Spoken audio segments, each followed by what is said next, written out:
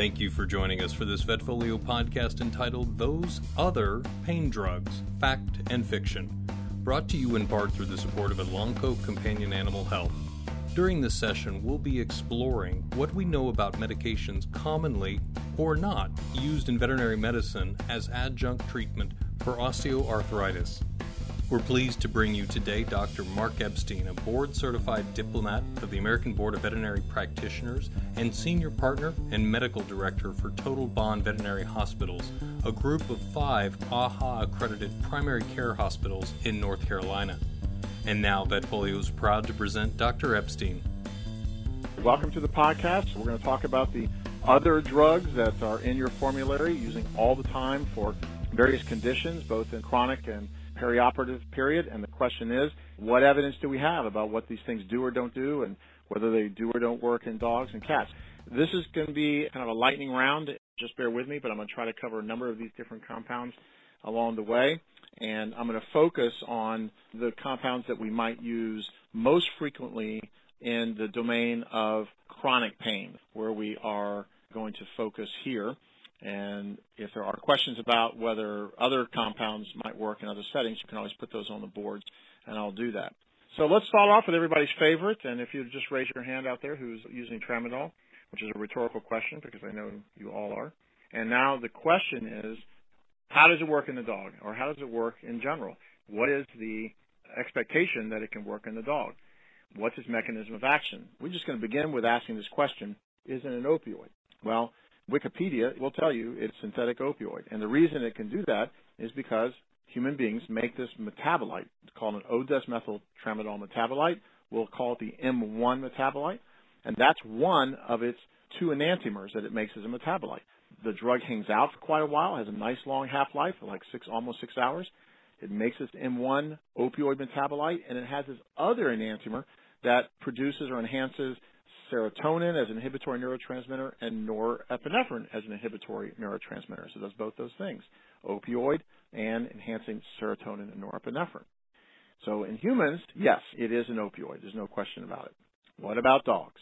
Well, first of all, when you give tramadol to a dog orally, the half-life is like an hour, very short compared to people. Number 2, they make negligible amounts of the M1 metabolite. Negligible. And that's just not one study. There's 1, 2, I'm counting them on my screen here, 1, 2, 3, 4, 5 studies that demonstrate that there is virtually no of this M1 opioid metabolite made in dogs. And what little shreds of it they may make also is gone very, very quickly, very short half-life.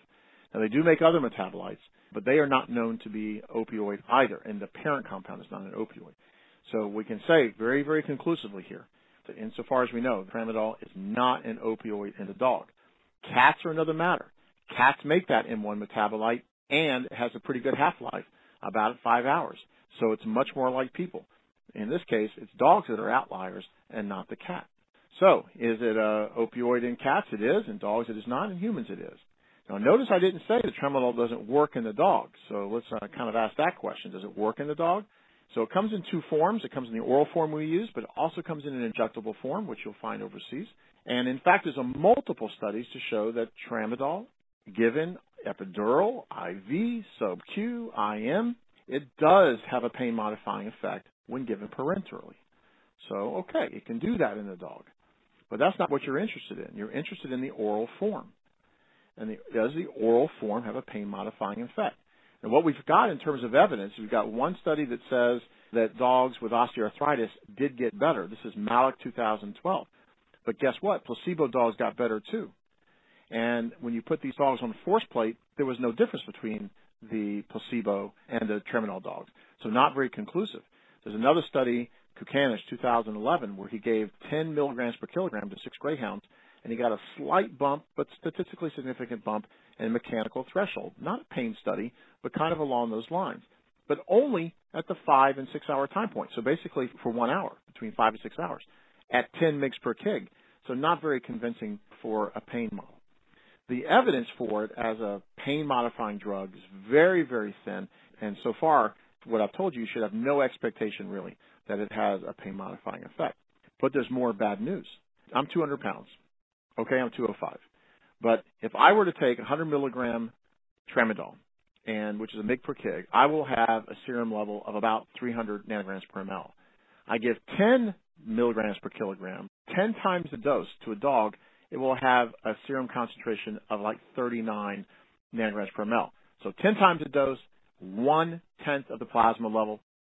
And when you continue to give tramadol orally over time, those very, very low plasma levels go away practically. So again, the pharmacokinetics of oral tramadol in the dog is very, very unfavorable. Humble enough to say that there may be some paper tomorrow that says that it does modify pain, particularly in osteoarthritis. Right now, the expectation is you should be very skeptical whether it does have a pain-modifying effect. And I get that everybody thinks that it does, otherwise you wouldn't be prescribing it. So that begs the question of why that would be. Is there such thing as a caregiver placebo effect where we dispense something and an owner says that, yes, I think it's working, and the veterinarian says I can see a difference? Well, yes. And in fact, it happens all the time. We've got papers, if you want one to look up, it's Consemius 2012, that owners were about 40% on the placebo effect. That is 40% of the time their pets got placebo and they still thought it got better. Veterinarians are even worse, 45, almost 50%. So there is a placebo effect. So when you think you're seeing an effect with tramadol or anything, frankly, we ought to be mindful that it might be that problem. Tramadol in cats, it does have a better pharmacokinetics. There are cases to show that cats do get better with both thermal threshold models and spay models. It does seem to work in a cat, but you should try giving it to a cat and see what happens. It's very, very bitter and difficult to do, so it's really not that clinical in benefit. Safety, toxicity, dose titration studies, do we have any of that in dogs and cats? We do not. So not only do we not think that it will really work well in the dog, we have no idea about the adverse effects, how often they occur, how bad they occur, probably more often than we realize. The adverse effect profile in humans on the label is more robust than you think. It includes everything from GI effects to bleeding, erosions, and ulcers, hypertension, seizure potentiation, and, of course, serotonin toxicity, particularly when mixed with other products. Moving on to tricyclic antidepressants like amitriptyline, these are the most effective drugs for shingles or postherpetic neuralgia in people. They are not the most popular because they have a pretty robust adverse effect profile, and it's because it's a very interesting molecule. It does all kinds of stuff. It enhances serotonin, norepinephrine, but it's also antihistamine, anticholinergic, antimuscarinic. As you can imagine, kind of the adverse effects can occur in people, everything from dry mouth to agitation, other things. We do have some studies to show that it might work in neuropathic pain in dogs, but that's all. And in cats, we have a track record of using it with feline interstitial cystitis. And maybe we're treating anxiety there, maybe we're treating pain, maybe both. The last thing on the dosing is that plums will say 1 to 2 mg per kg, but Kukanich in 2013 offered that it really should be 3 to 4 mg per kg to get the clinical benefit based on his kinetic studies. That means if you bump the dose, you're going to be even more likely to see adverse effects, possibly. So is it effective for neuropathic pain in people? Plausible. We can say that it's possible. Moving on to the SSRIs and SSNRIs. So these are serotonin and serotonin norepinephrine reuptake inhibitors. Of the SSRIs, basically fluoxetine, there's no evidence that it has a pain-modifying effect in humans or other animals. And of the SSNRIs, like duloxetine, that's a human product that's on the market for chronic pain. Unfortunately, that one has very low bioavailability in the dog. There is another one, venlafaxine, and that one has much better bioavailability, but we have no clinical data. Do we have the possibility that might modify pain, venlafaxine? Possibly, and requires additional studies, I think. We do have some kinetic data on it, but no clinical work as well. Interesting drug, though. These kinds of compounds in the SSRIs, SSNRIs can cause toxicities, but the data we have is that they are usually not catastrophic or fatal. Almost always these animals recover with supportive care. But we do not want to mix these drugs that enhance serotonin with one another, so tramadol and duloxetine or tramadol and fluoxetine and amitraz, clomipramine, amantadine, even all of these compounds can enhance serotonin and monoamines, and so you can have drug interactions and just have to be cautious with that. Gabapentin, do we have good efficacy for dealing with it in chronic pain? Well, in humans we do. In fact, it's a pretty standard drug. It's an anticonvulsant, but did get a label eventually for musculoskeletal pain. So it can be used for that in people. We have case reports of using it for neuropathic pain in dogs and cats. Now, we don't have necessarily information for using it in osteoarthritis, but we do have it used in neuropathic conditions. It works by downregulating calcium channels, so it's kind of a blunt instrument. We have good kinetic data on it, so we know it gets absorbed very well. Now, the plasma levels tend to decline over time, so you have to keep on bumping the dose to be able to maintain those plasma levels in both dogs and cats, also in humans for that matter. So we have no data for using it in osteoarthritis for dogs, nor in humans.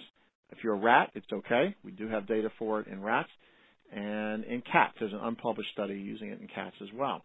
So there's a rationale for using it in dogs for chronic pain, and both dogs and cats, particularly if you come to believe that there's a sensitization component to that particular patient. The target doses need to be up around 20 mg per kg, but you need to start very low, down around 3 to 5 mg per kg. The side effect basically is going to be drowsiness, and you have to work up to those levels. Amantadine is an NMDA receptor antagonist. By blocking the NMDA receptor, we can diminish the sensitization process, and we do have one study, Dr. LaSalle's in 2008, where OA dogs that received amantadine plus nonsteroidals did better than the dogs that had nonsteroidals only for 3 weeks. So that is the only study that we have using an adjunctive drug to nonsteroidals for osteoarthritis. The last one I'm going to mention is acetaminophen, which is the most popular analgesic on the planet. It's recommended as a first-line drug, even in older people, for management of acute and persistent chronic pain. Why don't we use it in veterinary medicine? I'm not really sure. I guess there's a worry about it, being toxicity, particularly hepatotoxicity. And it turns out that, guess what, the dog does not show any particular proclivity to hepatotoxicity. Dogs do not make the metabolite that causes hepatotoxicity. What they do make is the metabolite that causes hemoglobinemia, hemolysis, and anemia. You look at reports of toxicity in dogs, they're generally not catastrophic. It's not nearly as bad as what cats will get because dogs don't have the glucuronidase problem. Now, I'm not saying it's going to play a central role in managing osteoarthritis, but on the other hand, it might not be too bad for some breakthrough pain. Although, personally, I don't want people going to the drugstore thinking they can just kind of pick up Tylenol and give it. So when we prescribe it, we generally do it along with opioids, either codeine or hydromorphone. That way I'm in kind of control of it. So there are other drugs that are kind of out there, and we could spend really kind of all evening talking about them. But the data that will be coming in is going to be increasingly robust. And if you have questions on other drugs or on these, feel free to post them to boards, and I'll be happy to discuss them. Thank you very much for tuning in. We hope that you've enjoyed Dr. Epstein's remarks today. If you have not already joined us for Dr. Epstein's in-depth web conference entitled Rethink Osteoarthritis, an Evidence-Based Approach, please visit us online at vetfolio.com for details on his lecture or to access any of our past web conferences. On behalf of Vetfolio and Elanco Companion Animal Health, thank you for participating in this podcast.